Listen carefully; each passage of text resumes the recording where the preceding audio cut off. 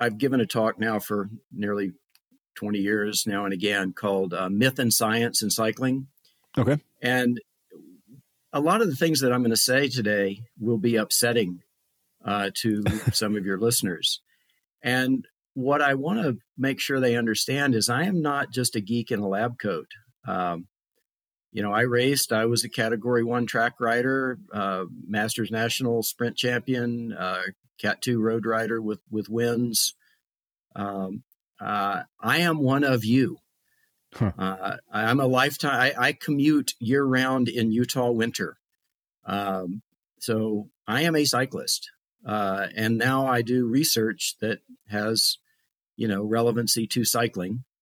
And the two don't always agree.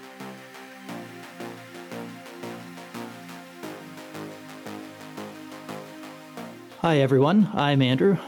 And I'm Michael. And this is the Endurance Innovation Podcast.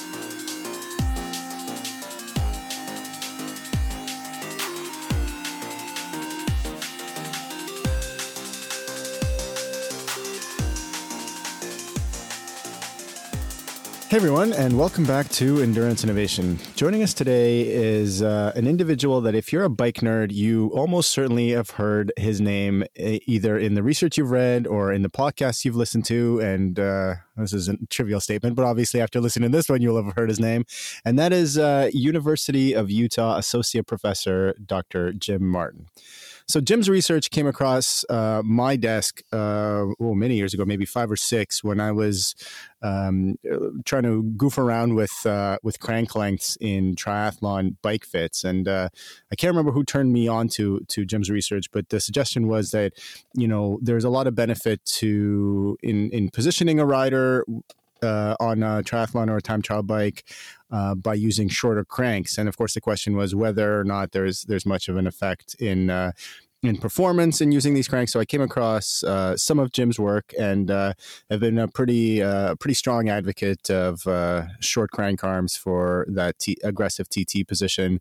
And then more recently, I've heard Jim speak on a couple of podcasts that I listened to, and then decided to invite him to share his experience and knowledge with you, our listeners.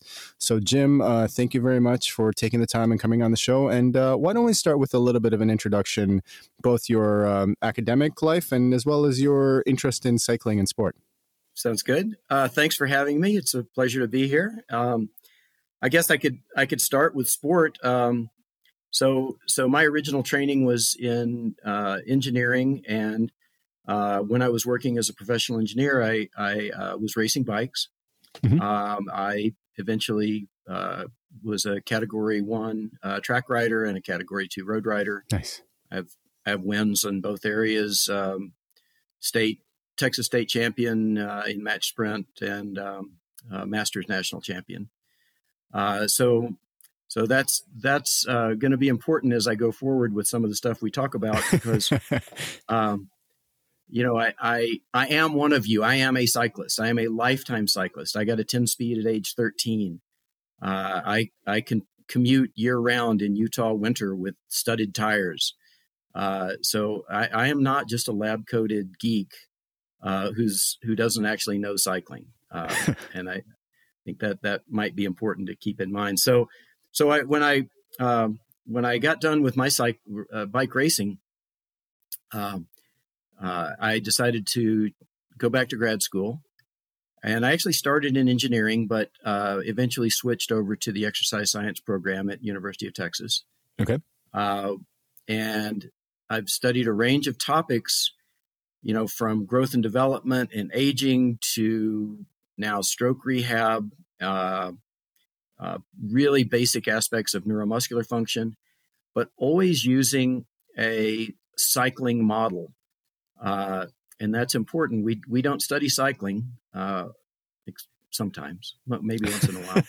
But for the most part, we're studying neuromuscular function, integrated neuromuscular function. We do it with humans on bikes, stationary bikes. We also do it with animal preparations, with isolated muscles. But we are interested in, my lab is the neuromuscular function lab. It is not a spin class, which you might think when you walk in and you see all the ergs. Yeah. So So what is it about the bicycle or about testing people on a bicycle that is so conducive to doing the research that you're doing? Is there something specific to the modality? Yeah. So when you cycle, several things happen. First of all, you have to excite the muscle. So the muscle turns on. It doesn't turn on instantaneously. It takes a while for the muscle, for the signal to turn the muscle on, for it to generate tension. Mm-hmm. And then once the muscle is on and you're, say, pushing down on the crank or on the pedal, the muscle is shortening velocity. At the top, the leg extensors are not shortening very fast, and then as you reach 3 o'clock, they're shortening very fast, and then as you go down to the bottom, they shorten slower. So you've got what we would call a force velocity effect of muscle. And then you also have to turn the muscle off, and muscles turn off rather slowly compared to how fast they turn on. So you actually have to turn the muscle off pretty far before you reach the bottom of the pedal stroke, at least for the extensors, because if you don't, they'll still be activated, and you'll have to fight against them with the other leg as that leg comes up, if I'm making sense. So you have activation, forced velocity effects. You also have a forced length effect because the muscles are changing length. Then you have deactivation, which takes a lot of time and almost always ends up with some eccentric muscle force or counterproductive muscle force being produced. If you try to completely eliminate the counterproductive force, you can't produce hardly any active force or productive force. So it's all an optimization problem, which you don't have to think about. You're actually doing it using spinal cord level motor programs that have been developed over millions of years, starting with very, very distant ancestors. So that's how's that for why we use cycling. So I imagine this allows you to do research into muscle coordination and muscle function then, because of and I wonder too if the fact that it's kind of a closed exercise that it probably eliminates some of the maybe, and this is just me guessing out here, but eliminate some of the elastic potential energy storage of, let's say, you would have in running, which is what makes like studying running so much more complicated. I know we've had folks studying running on the show, and they're like, yeah, it's really hard to really pinpoint exactly what's happening at all the times, or to model it, because it's so much more complicated than pedaling circles with your feet. Yeah, so I might take exception to that. I would say cycling is equally complex. We certainly have elastic energy storage and return. Not as much as running, but yeah, our when we do mathematical modeling, it's the same complete muscle tendon joint model that anyone else would use. But having said that,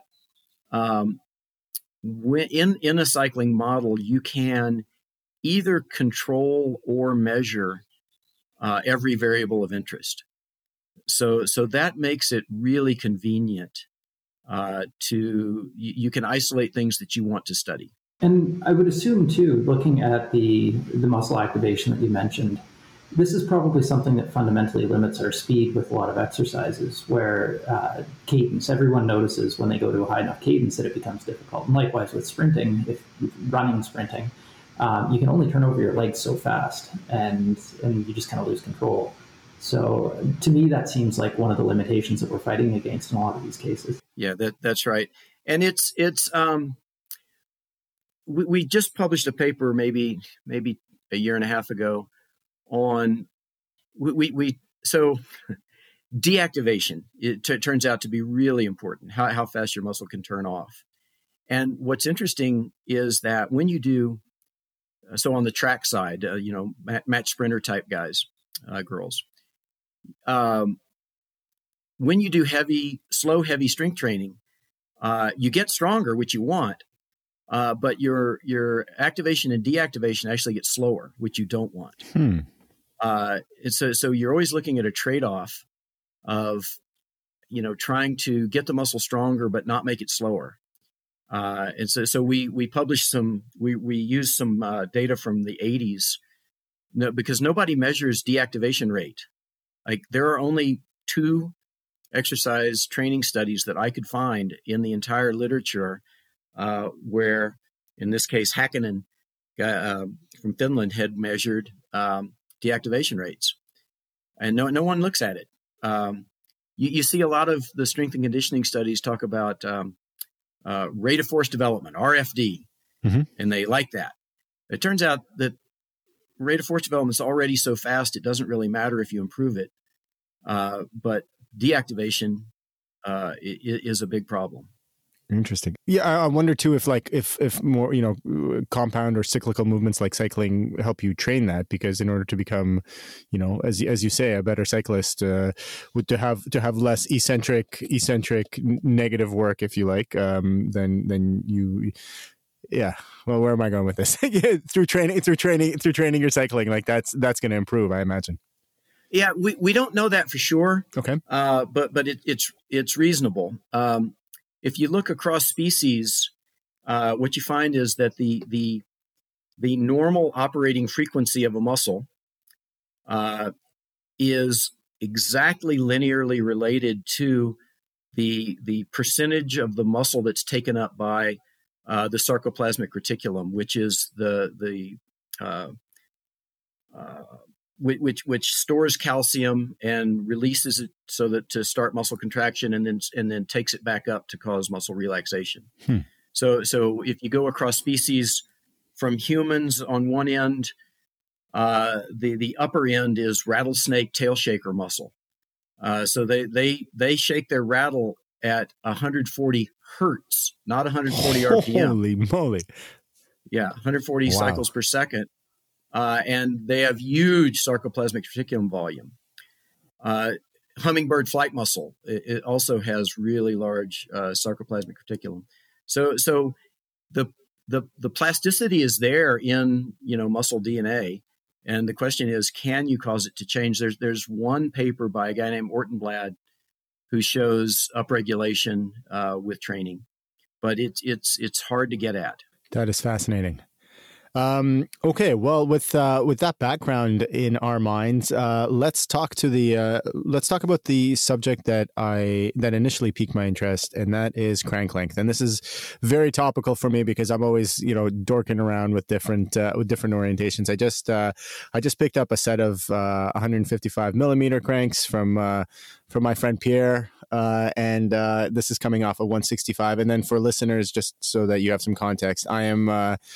If I was to write a dating profile, I would tell people I'm 6 feet tall, but really I'm kind of like 5'11" and a half, with very short crank. I don't know if that would be a very kind of esoteric, not personal, but just a little bit of maybe unnecessary information. But who knows? Maybe if it's that triathlon dating app that Angela Nath is developing. But now we're getting off topic. Anyway, so I'm above average, certainly not very tall, but above average height. Human with long legs, long inseam, and I'm riding a very short crank, and I love it. And so one of the reasons I feel safe in doing that, as I mentioned in the introduction, was having read Jim's research on the topic. But now that we have the man himself to talk about it, how did it come about? Why did you decide to look at different crank lengths, and what did the research show? And then the specific interest for us, most of the listeners here are endurance athletes, especially like long course folks. So the efficiency of different crank arms, different crank arm lengths is definitely a considerable factor for us. Oh boy. Okay. Where do you start here? So when I was in grad school, after I quit racing, went to grad school, I was coaching Team EDS. And I had 2 match sprinters I was coaching, Nick Chenoweth, who was 6'5", okay, with fairly long legs, and Trey Gannon with an inseam of 30 inches. So, and of course, because Trey was short-legged, he rode short cranks, 165. Yeah. And because Nick was long-legged, he rode long cranks, 167.5. That was the wisdom at the time, right? Absolutely. And it bothered me that probably wasn't optimal, but nobody knew, and I didn't know. And I wanted to study it, but you can't you can't just do that. You can't say, I'm interested in cycling power. You have to come up with another angle. And so my angle was that my PhD ended up being in growth, development, and aging. And a lot of the literature at the time showed that kids were less powerful than adults, even when you take into account body mass. Okay. And so I thought, well, maybe that's because the kids' cranks are too long for them. They're being hampered by the bike setup, and so I used that to justify one of the studies in my dissertation, which is probably the one you saw. Oh no, you would have seen a different one. Anyway, the first one was on maximal power. Yes, there was the one on maximal power, and then there was another one I think I read that was more on efficiency, if I remember correctly. Yeah, that second one is John McDaniel's thesis from South Carolina. Yep. So, but we started out with looking at maximal power, and I didn't want to try to study it in kids initially. I did later. I was concerned. I wanted cyclists who I thought would be very reliable. And so I brought in 16 trained cyclists, and we tested 125, 140, 170, 195, 220. And I actually had 245s. I was going to go whatever's the next 25 down, I guess 95 and 240. I had those holes drilled. And when I did the 240, I actually gave myself whiplash because I hit myself in the chest so hard with my thigh. Especially if you're doing max power. Yeah, like there's a lot of force production there. So we joke there, but that's actually one of the big implementation or the impacts of having the shorter crank length is you can get closer and not hit yourself in the chin or the knees. That's right. or your COVID-19 belly.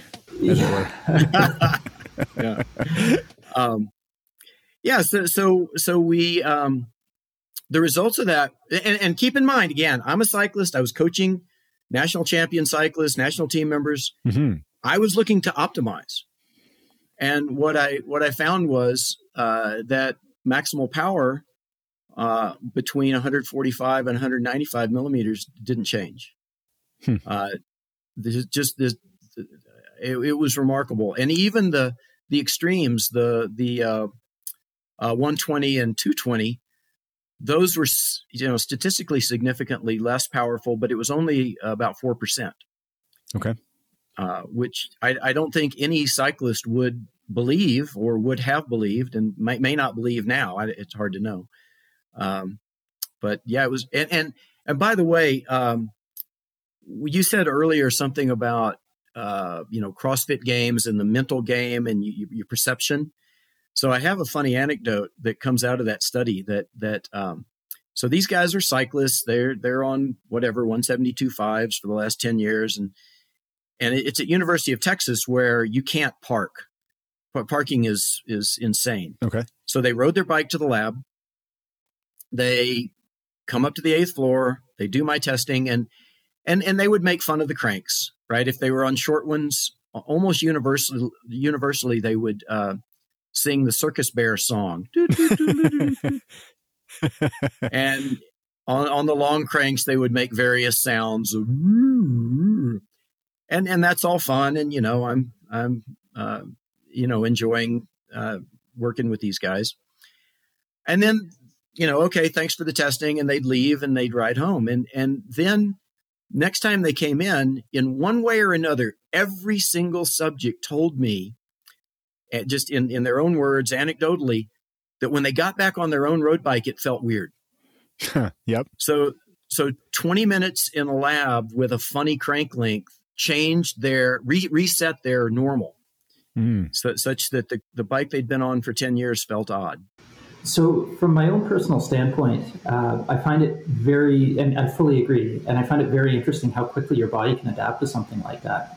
So on and off over the past several years, I've been using non-round chain rings, just playing around. And I know there's a lot of debate about the efficiency, but personally, I like them for feel, and that's, who knows if they're more efficient. But regardless, you get very attuned to using these cranks.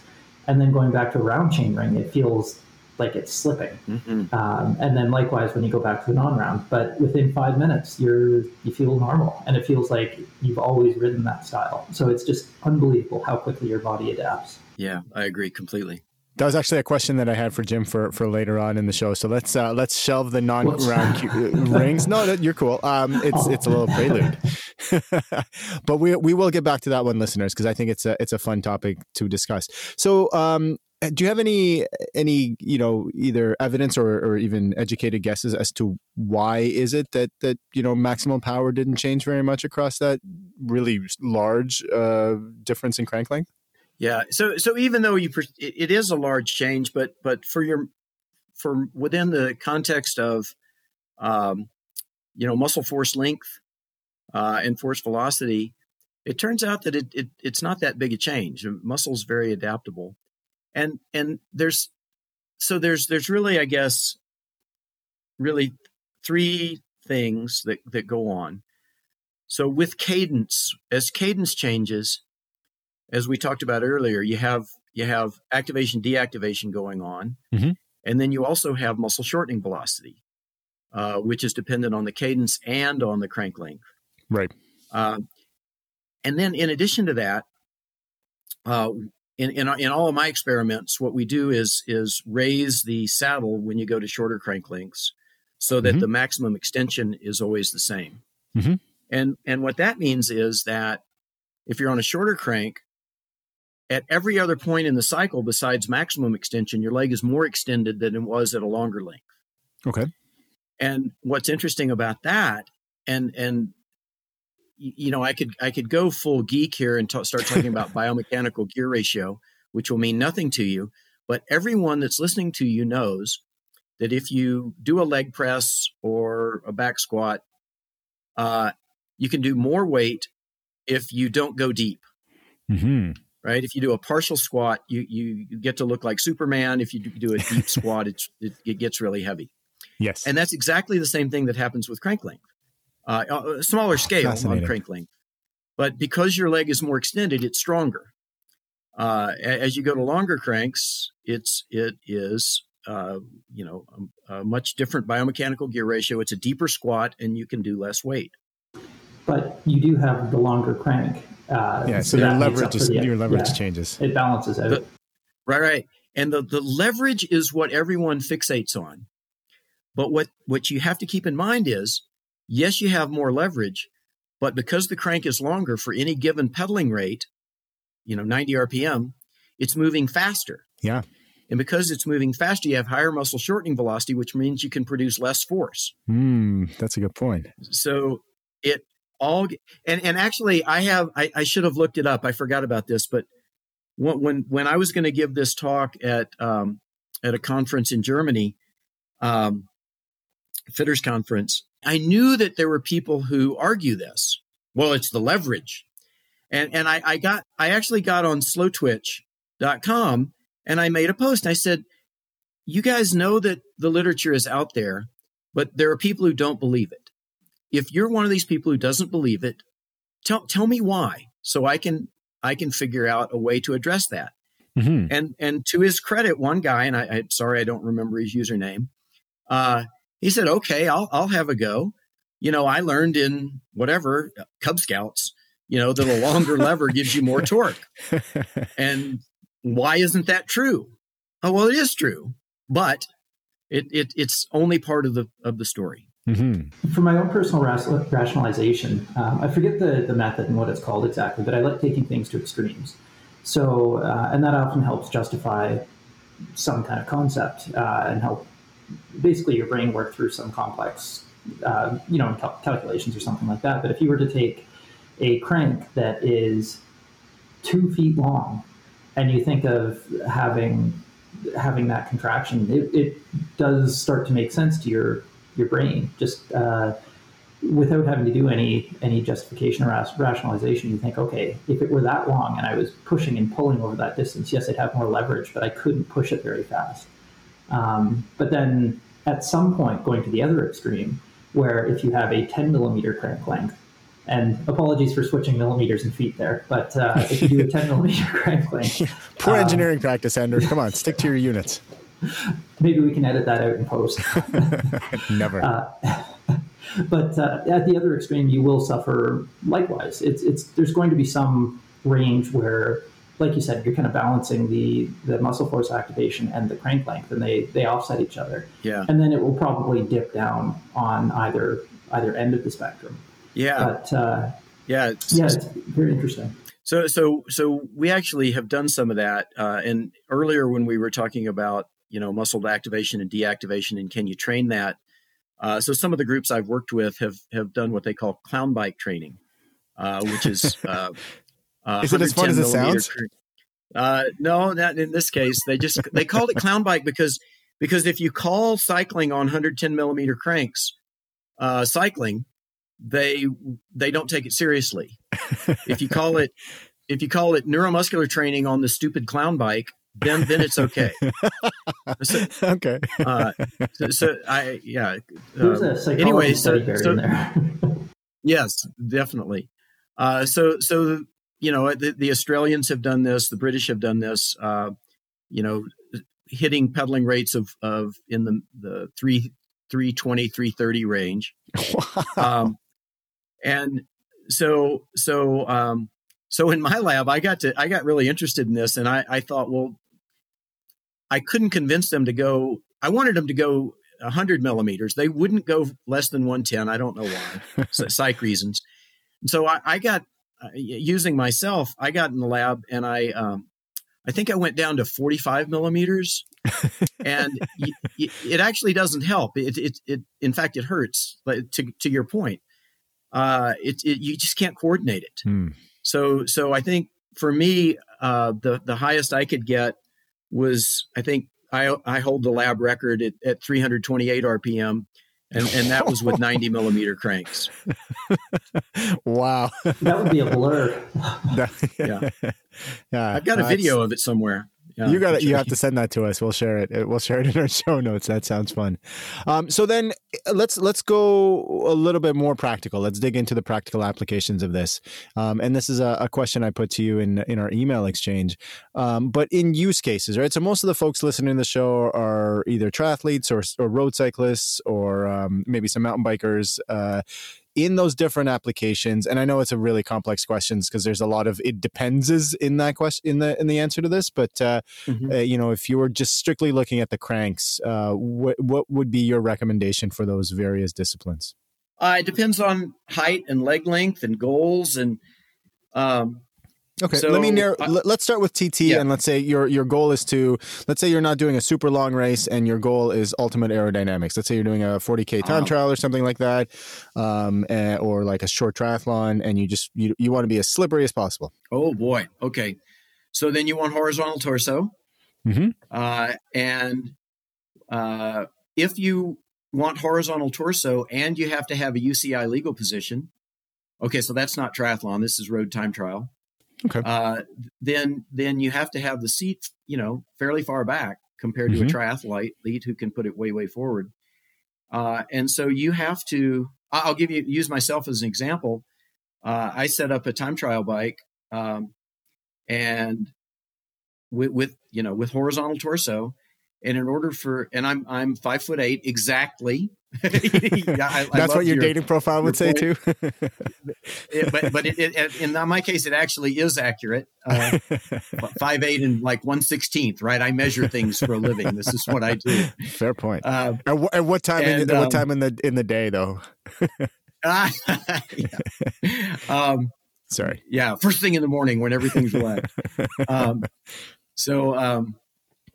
Anyway, and 156, 158, depending. And in order for me to get a horizontal torso and be able to pedal comfortably, I had to go to 145s.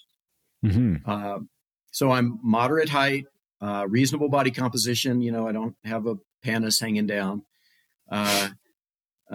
So, and what that says to me, and I'm not a bike fitter, but if I'm average height, maybe a little under now. I think the generations have gotten taller. Almost everybody is on cranks that are too long. More than half of people are on cranks that are too long.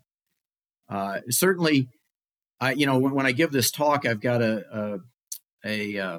some images that I snatched off the web of various women match sprinters. Okay.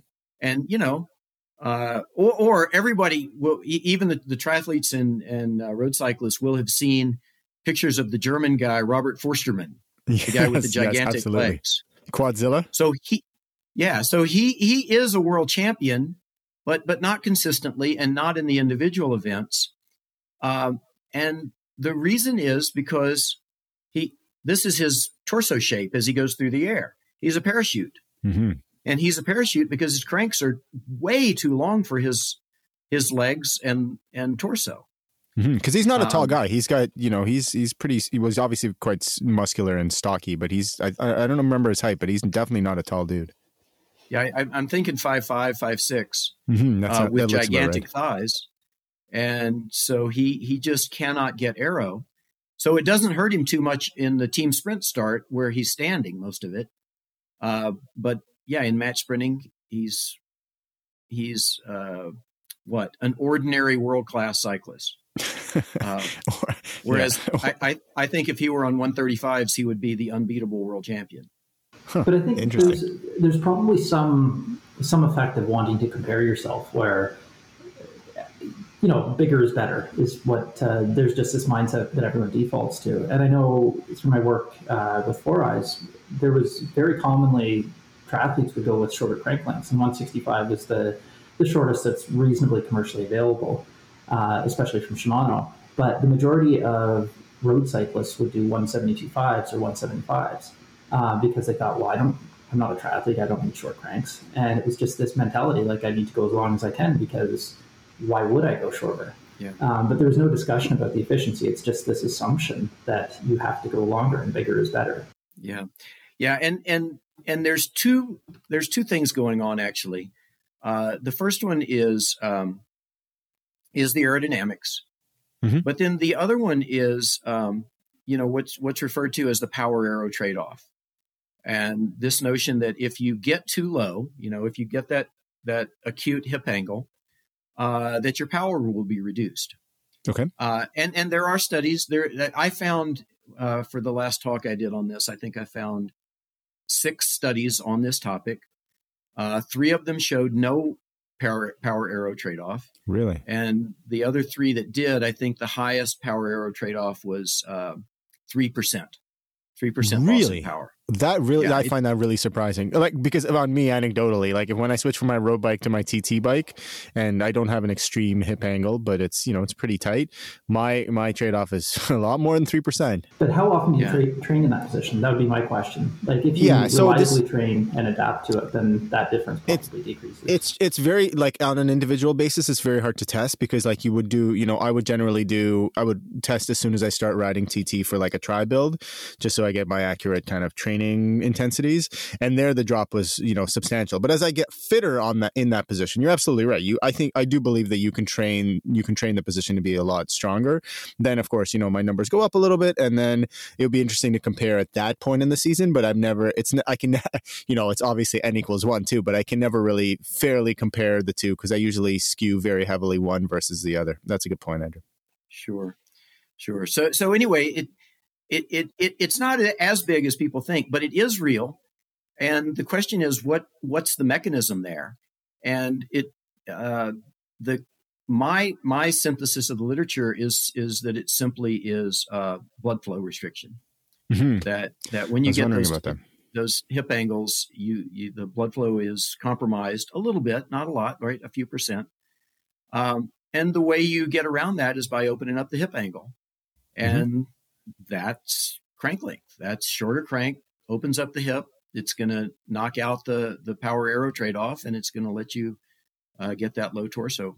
So earlier on, you made a comment about maybe not being disappointed, but being surprised by the results, that the crank length didn't have a huge impact. And I think a lot of people look at this and say, oh, that's not a useful result. But I look at it and say the exact opposite, where now that there's no impact, you can focus your optimization on something else. Like the optimization in and of itself of the crank length may not be significant overall, but the impacts of a shorter crank can be huge in terms of the aerodynamic benefits. Yeah. So I think like that's probably one of the biggest indirect impacts of the research, and I think it's a fantastic result. Yeah, good point. It simply becomes a fitting variable. I agree. And from my perspective, again, I'm not a bike fitter, but I fit myself, so I guess I'm a bike fitter. I would say that so a fitting session could go something like this. Okay, what torso angle are you comfortable with? If you're doing a pursuit, then you probably want to be horizontal, or even a 40K. Maybe you can do horizontal. If you're doing an Ironman, you're not going to want to be horizontal because it's just too hard on your neck. Yeah. Visibility suffers big time. Like that's a huge question. Yeah. I sort of see double when my head is up and my eyes are way up in my head. You wouldn't want to do that for very long. So decide on, what torso angle do you want? And then if it's horizontal or if it's, 30 degrees, whatever it is, then start set that up, set up the seat and the handlebar relative to each other, and then start working crank lengths and find the longest crank that allows you to have that torso position and still pedal comfortably. And that it doesn't even have to be the longest, but you don't have no reason to go shorter than you need to. That was going to be my question. Like, is there any reason not to go short, as short as you can commercially get? Because again, this is purely anecdotal for me, but I'm riding 155s now and I'm very comfortable in them. And they came from a gentleman who switched to 150s. Now he's a little bit shorter than me, but, and he's loving the 150s and he does a ton of aero testing. And so he, aerodynamically is pretty optimized.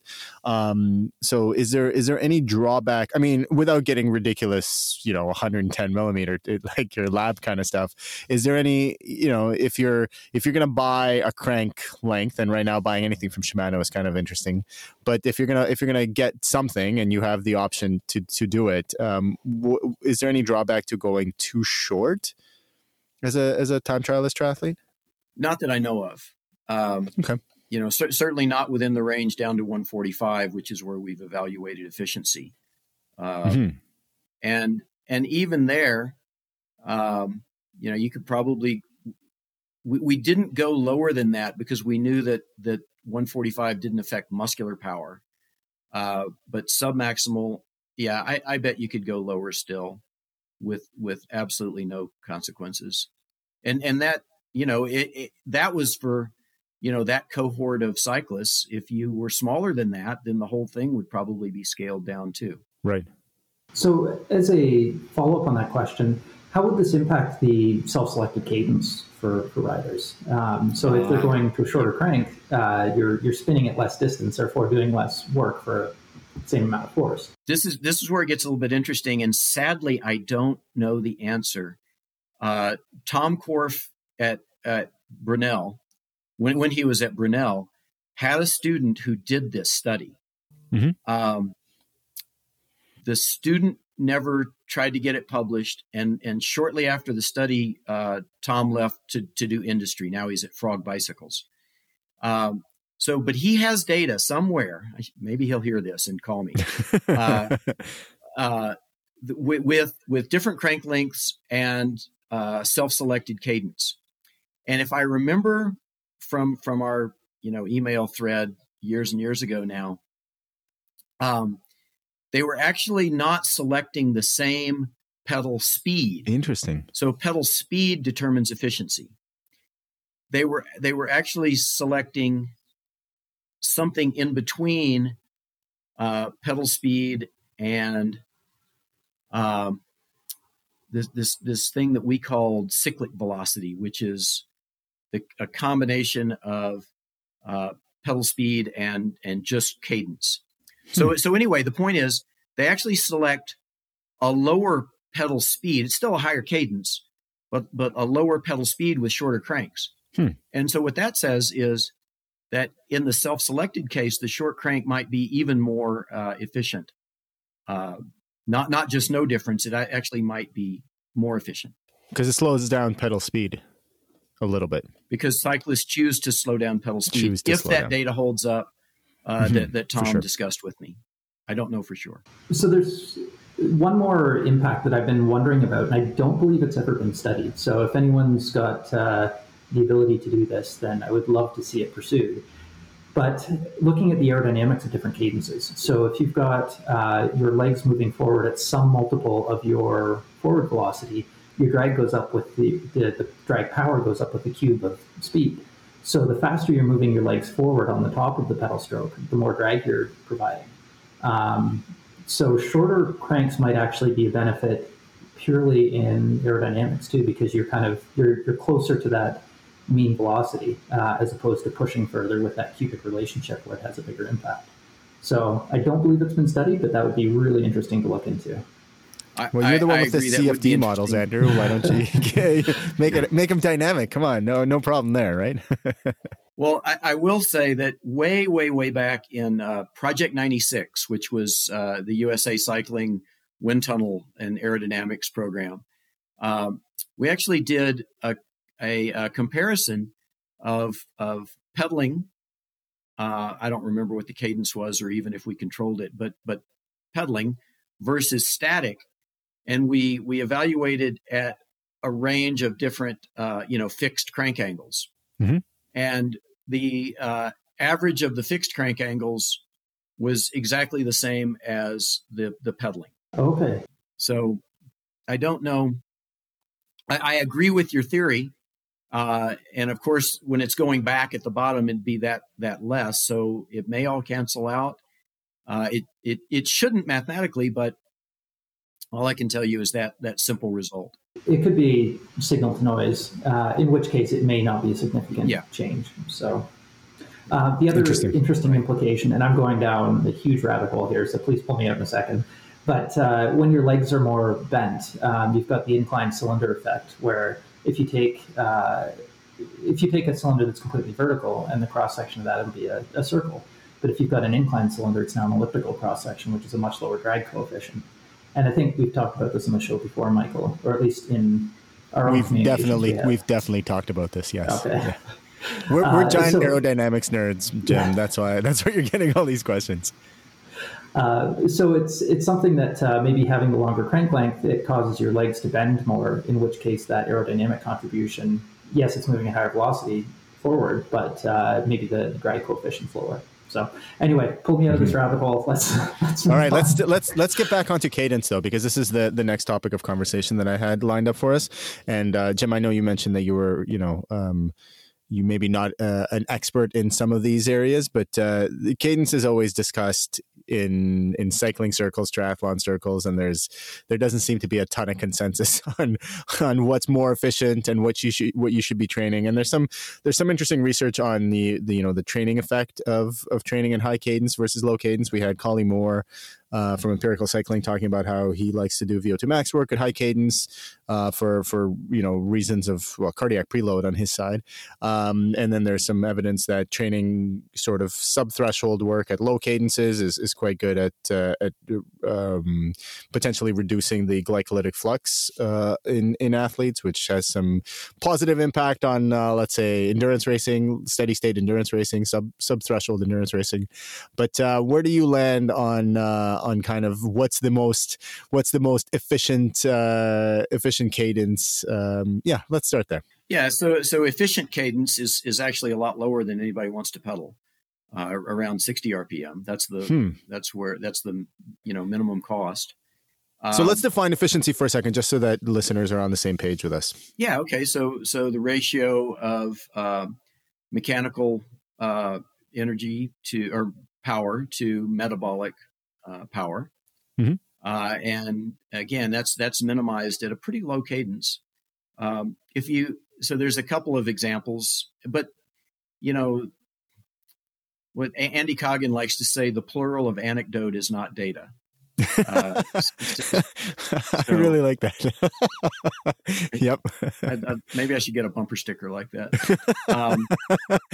It would be good. It's very on the nose for the times we live in, I think, right?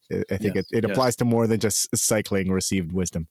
So most if you look at the hour record over the last 100 years, when I did this, and it may have changed since then, but the hour record was always set at between 98 and 102 RPM, except for the Scotsman with the strange position. Graham O'Brien. O'Brien, thank you. And he was at about 80 RPM. So he actually may have been optimized. I don't know. So interestingly, along that point is Canadian Lionel Sanders just set the Canadian hour record, and he went with a very non-traditional cadence where he had to get custom chain rings and everything built, and he was at 88 RPM, which was high for him, but very low for a track cyclist. Yeah.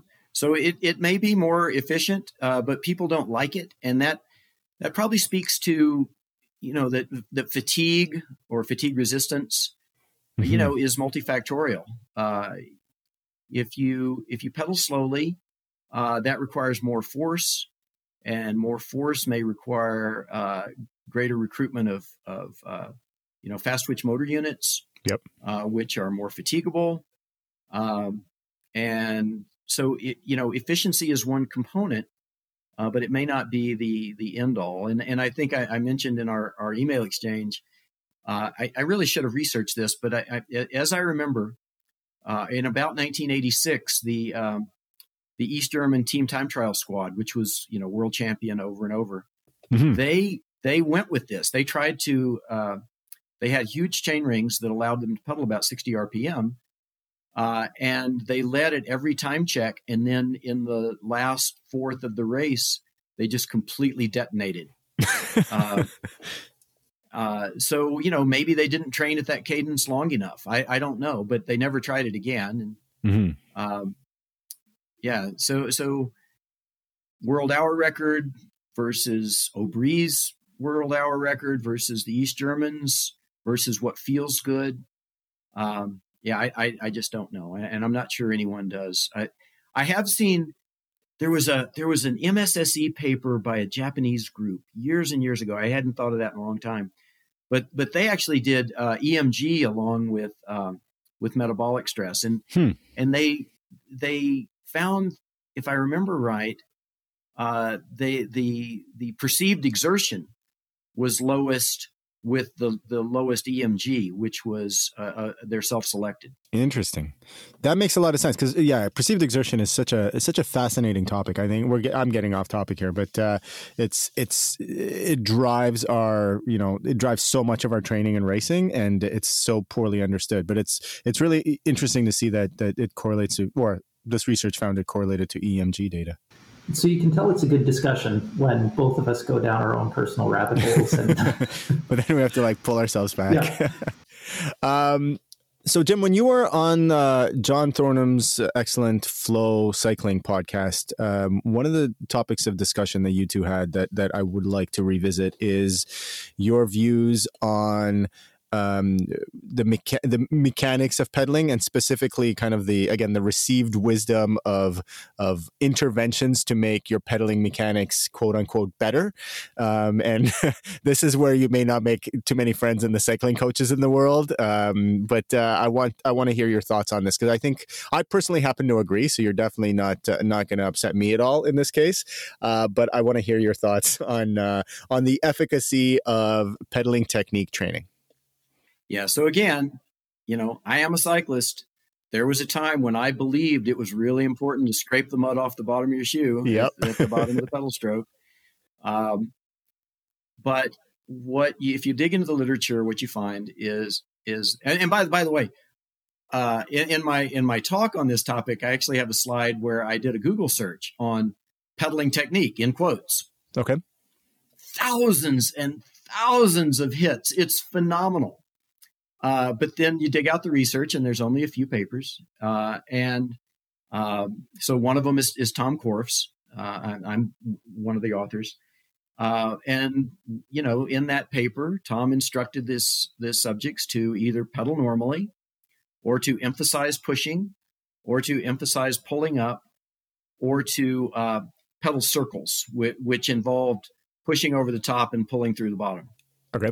And he measured pedal forces, and he measured oxygen uptake. And so first of all, the subjects could, in fact, change how they pedaled, right? Mm-hmm. They did change their pedal forces. And what was so one of the calculations that you make from the pedal forces is what's called pedal force effectiveness. And that's a ratio of the total force you produce to how much of that force is directed perpendicular to the crank so that it produces torque. Mm-hmm. And so when they pedaled circles, they had much higher pedal force effectiveness. And when they pulled up, they had much higher pedal force effectiveness. Their normal pedaling and their emphasize the push was almost identical, and it was low pedal force effectiveness. Okay. And so, wow, okay, here we go. Pedaling technique is important. But when you look at the oxygen uptake, the self-selected was the most efficient.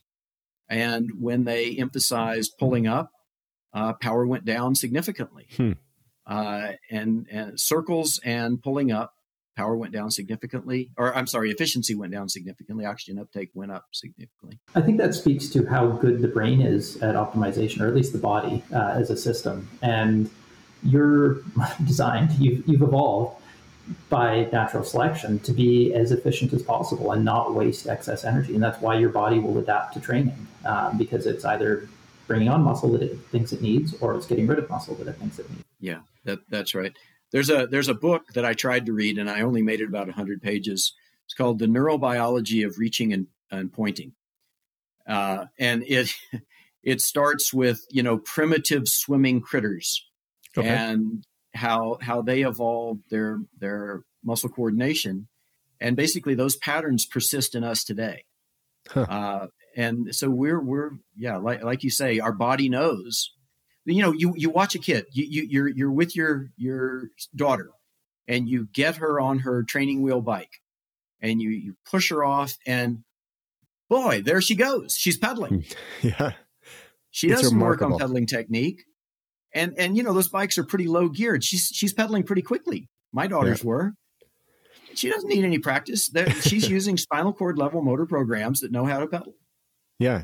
My 6-year-old, like he's starting to spin out, but he spins out at a high cadence. Like I'm watching this guy, and he's like, he's obviously not clipped into his pedals, and I'm like, okay, you need a bigger geared bike now, pal, because you're just running out of you're spinning out. You're running out of your single gear. Is it 328 RPM? No, he's not quite there. I think the record's still safe then. He has a bit of work to do. So. The people who argue against that, and of course, if you go on forums, there are many who mm-hmm. argue against that's crazy. And the argument is, those were acute interventions. That was going to be my question. You told them to do it, and they did it, but they didn't know how to do it properly. Mm-hmm. They would have gotten more efficient if they had had time to practice. This is this is what you get with all the advocates of Frank Day's power cranks. He's mm-hmm. got a whole legion of believers. And so no matter what study comes out, that wasn't quite enough practice. they would have gotten better if they'd gone a year or 2 years. So, okay. All right. Fair enough. That's a valid argument. Maybe they would have gotten better with practice. And so, in an unbelievable confluence of events, there was here in Utah a guy who is a complete femoral amputee. Okay. He was a 4-time Paralympic champion, and he rides the canyon that I ride every day. And I eventually met him and started a conversation, and one thing and another, he came into my lab, and we looked at his efficiency with an empty crank on that side, right? Just no pedal, no nothing, the way he rode. Mm-hmm. And then we put a 10 kilogram counterweight on that crank, which is something we've done a lot in other studies. It allows you to not quite, but almost replicate normal biomechanics. The counterweight, plays the role of your other leg that keeps the system in balance. Right. It's less weight, but that's because it travels more than the center of mass of your thigh and so forth. Anyway, I won't bore you with the details. But the instant that he started pedaling the counterweight, right, for the first time in his life, it was actually kind of heartbreaking. He looked down at the pedal, at the crank system, watched the counterweight, and then his head just swung up and he looked straight at me in the eye and he goes, "Oh God, this is so much easier." And sure enough, his efficiency went up, I think 10.5%. Wow. And he didn't know how to pedal with the counterweight. So you can make this argument. He did know how to pull up. He's been doing nothing but pulling up for 7 years. Huh. If anybody in the world knows how to pull up, it's this guy. Yeah, especially at his level. Yeah. I mean, and look, he's not just strong for Paralympian. He's strong. He has to slow down. When he passes me and he wants to talk to me, he has to slow down to ride with me. Wow. I think that we actually wrote this. The paper just came out recently. You don't get to write things like this in scientific papers very often, but we believe this is the final nail in the coffin on the debate of pedaling technique and its role in efficiency. That's awesome. And I truly believe that. But of course, there will still be believers. And like you said, this is going to alienate the coaching community because you can't, if you're a coach, you can't expect somebody to pay you $150 a month to tell them to pedal the way that they feel intuitively they ought to. You've got to somehow justify your pay. But using my same argument as before, I think this result actually opens up a lot of possibilities where now the coaching can focus on something that could return results or has been scientifically proven to return results, as opposed to focusing on something that has now been shown to not provide that efficiency benefit. Yeah, I don't have a lot of kind words for those kind of coaches that stick to dogma in the face of new and robust evidence. And this evidence isn't even all that new, just to justify that paycheck. I don't think those are. I would like to think that those coaches are not very successful generally. So continuing on, on a related topic, let's say, to pedaling technique, I want to hear your thoughts, Jim, on non-round chainring. So, I cut Andrew off earlier when he started to ask the question. I've been mentally taking note of questions I've got for this, but continue on. There you go.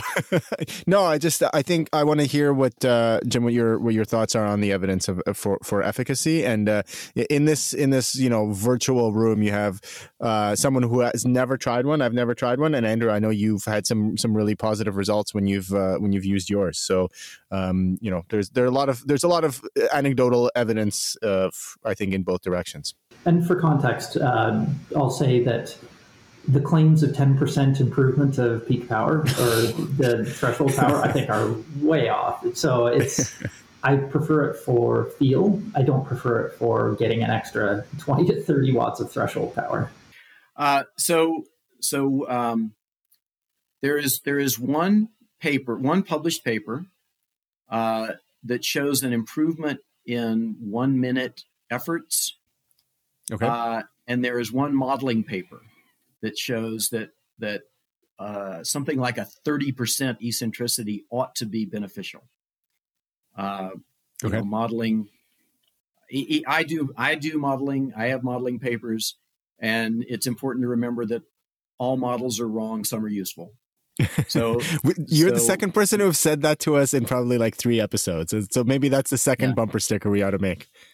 Well, but on the other hand, Robert Chung says models sharpen the question. Huh. So I like that one too. But anyway, so I'm not. I don't have a lot of faith in that particular modeling study. On the other hand, the researcher who did the study with the 1 minute bouts, when he or she graduated with the degree, that person immediately went to work for Rotor. You can interpret that any way you want. Yeah. Anyway, on the other hand, every other study that's been done, at least every other published study that I know of, has shown no difference. There is Absolute Black now has a link to a manuscript that, as far as I know, is not published yet and might never be. I don't know. I can't say what will happen when it goes through the review process, claiming a pretty large improvement in efficiency. So that's the background in the literature. What I can tell you from my lab is this was the topic of Chi-Hoi Liang's dissertation.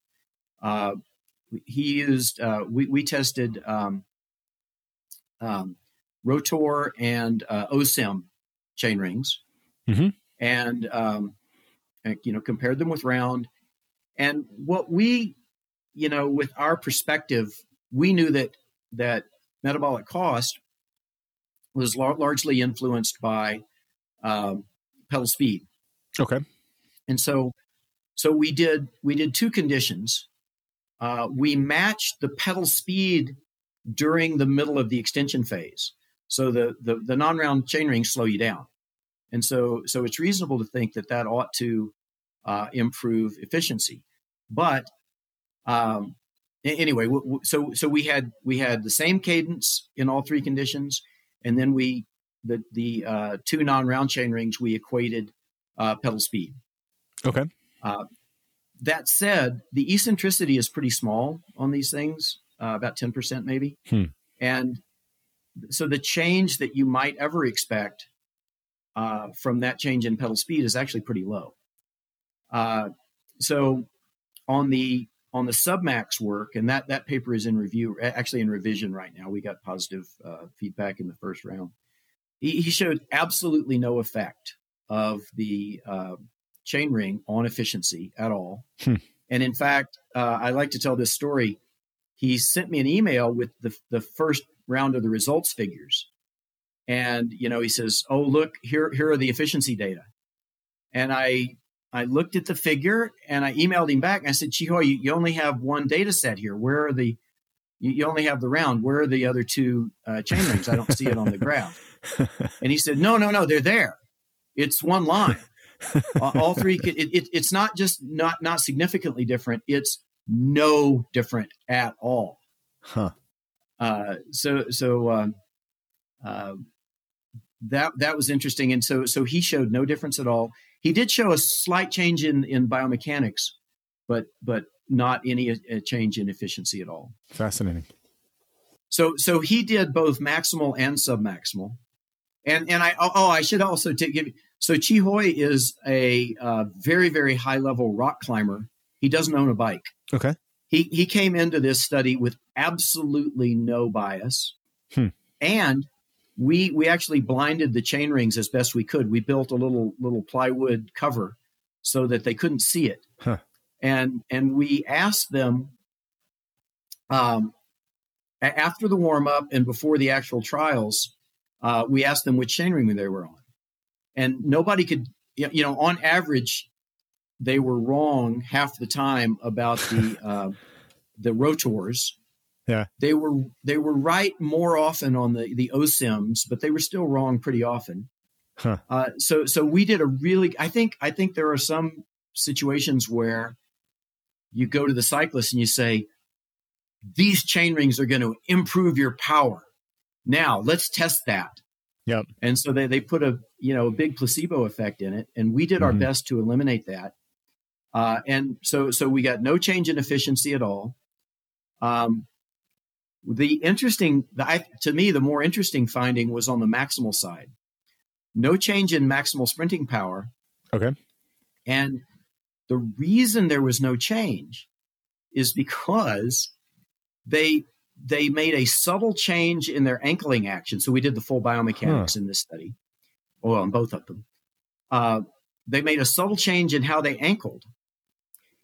And that change, so because the chain ring is non-round, it makes a change in the instantaneous crank angular velocity. Sure.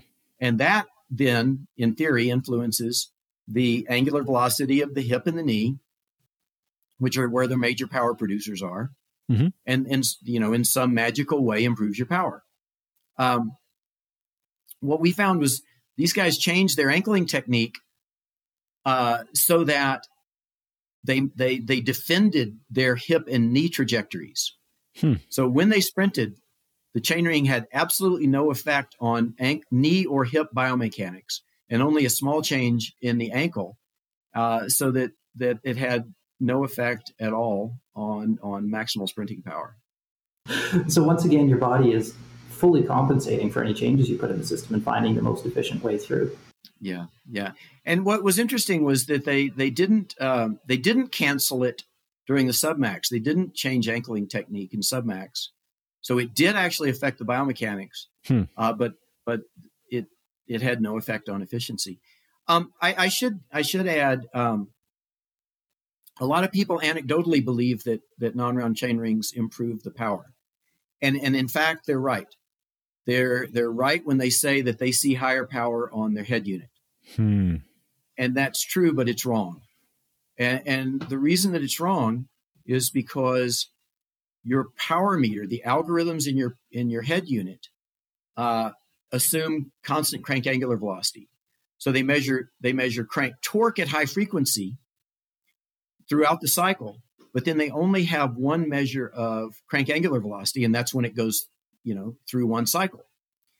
And so what the non-round ring, which slows you down during the extension phase where you're producing a lot of torque, and speeds you up during the dead spots, it biases you to higher torque on average, and then assumes that you are actually at constant crank angular velocity, and you're not. And so in Chi Hui's paper, we report, I think it's 3.6. I'd have to go look. So the SRM head unit, carefully calibrated SRM, gold standard, is wrong by I think 3.6% compared to if you do the proper calculation from the force pedals, where you're measuring power at high frequency, not torque at high frequency. So yeah, everybody gets this. Well, not everybody, but people who report that they are more powerful, you got to change the way they say that. You got to say, yes, your head unit reports more power. That doesn't mean you're actually more powerful. Yeah, that's fascinating. And I guess a quick follow-up on that is we're talking about starting and stopping the force. I can't remember the exact terms that you used, but with your muscles basically turning on and off, would there be a benefit if a chain ring were optimized to allow a longer phase where you're deactivating the muscles, so that you could, if that is the limiting factor, if you could control that? Yeah, so that's actually BioPace from the 80s. And those also don't change efficiency. So your body just can't trick the body. Yeah, it's an optimization problem, and activation, deactivation. Yeah, it would be lovely. I should tell you. So in terms of our lab not studying cycling, I got interested in this, and we have a paper called pedal trajectory. And so what we did in that one, it was single leg cycling, and we made a bracket that put the chainring off center, way off center, like a spirograph. If you know what those are, kind of, yeah. Okay. So the inside of the chainring was actually almost touching the bottom bracket spindle. Oh wow, okay, that's super eccentric. So it was a major offset, and so what that does is, depending on which way you flip it, it has very, very long, slow extension and very rapid flexion, right? Or the opposite. And we were able to show that you could improve power with the long, slow extension. And you could hurt power with the rapid extension. And there is actually a system. Rotor, before they went into non-round chain rings, they actually had a system that did that on both cranks. And I bought one. I bought one at retail and never got around to testing it. But I actually think that might improve sprinting power. It's still sitting in a cupboard in my lab. Need to get around to that someday. But I don't think they make it anymore. So the one thing that may actually work has been discontinued. Come on, Rotor. Get back to it. Get back to work. If you're listening, Mr. Rotor. Jim, this has been a really terrific conversation. I mean, I've heard you speak to this stuff a few times before, as I mentioned, but definitely a few things that I've learned here, and I think our audience too will find it interesting. I had actually this very conversation, the conversation about crank lengths with a coach who I have a ton of respect for, who was not convinced about the short crank arms, and I believe that he listens to most of our episodes, and I'm keen to have this conversation with him after he hears our conversation with you today. So thank you so much for taking the time to join us today. For people who want to learn more about your research or follow you, you mentioned that you were on Slow Twitch. What's the best way to keep track of what you're up to in a non-creepy way and get in touch? Oh, I really don't have a social media presence like maybe I should. I don't do Twitter or Instagram. Okay. I have a Facebook account, but I use it for my friends. Fair point. My actual physical friends, not not the virtual ones. Yeah. So yeah, I really don't have a mechanism for distributing stuff. I'm sorry. Maybe I should. No, that's quite all right. So in lieu of that, maybe you can share some of the papers that we talked about today, if you don't mind doing that. If we can link to them for folks to do their own reading. So that's the way we'll do it. I think I sent you the ones we've talked about. Maybe there are some other ones that that have come up. If so, let me know and I'll send those. I'll post these, listeners. Yeah, there are two that Jim sent to me. This was excellent. Thank you. My pleasure. Yeah, it's been a real. You're very conversational. I enjoyed it, and thanks for having me on. My pleasure. And listeners, as always, if you like the show, tell your friends, and do give us a rating and a review on iTunes or wherever it is you listen to your podcasts, and check us out next week.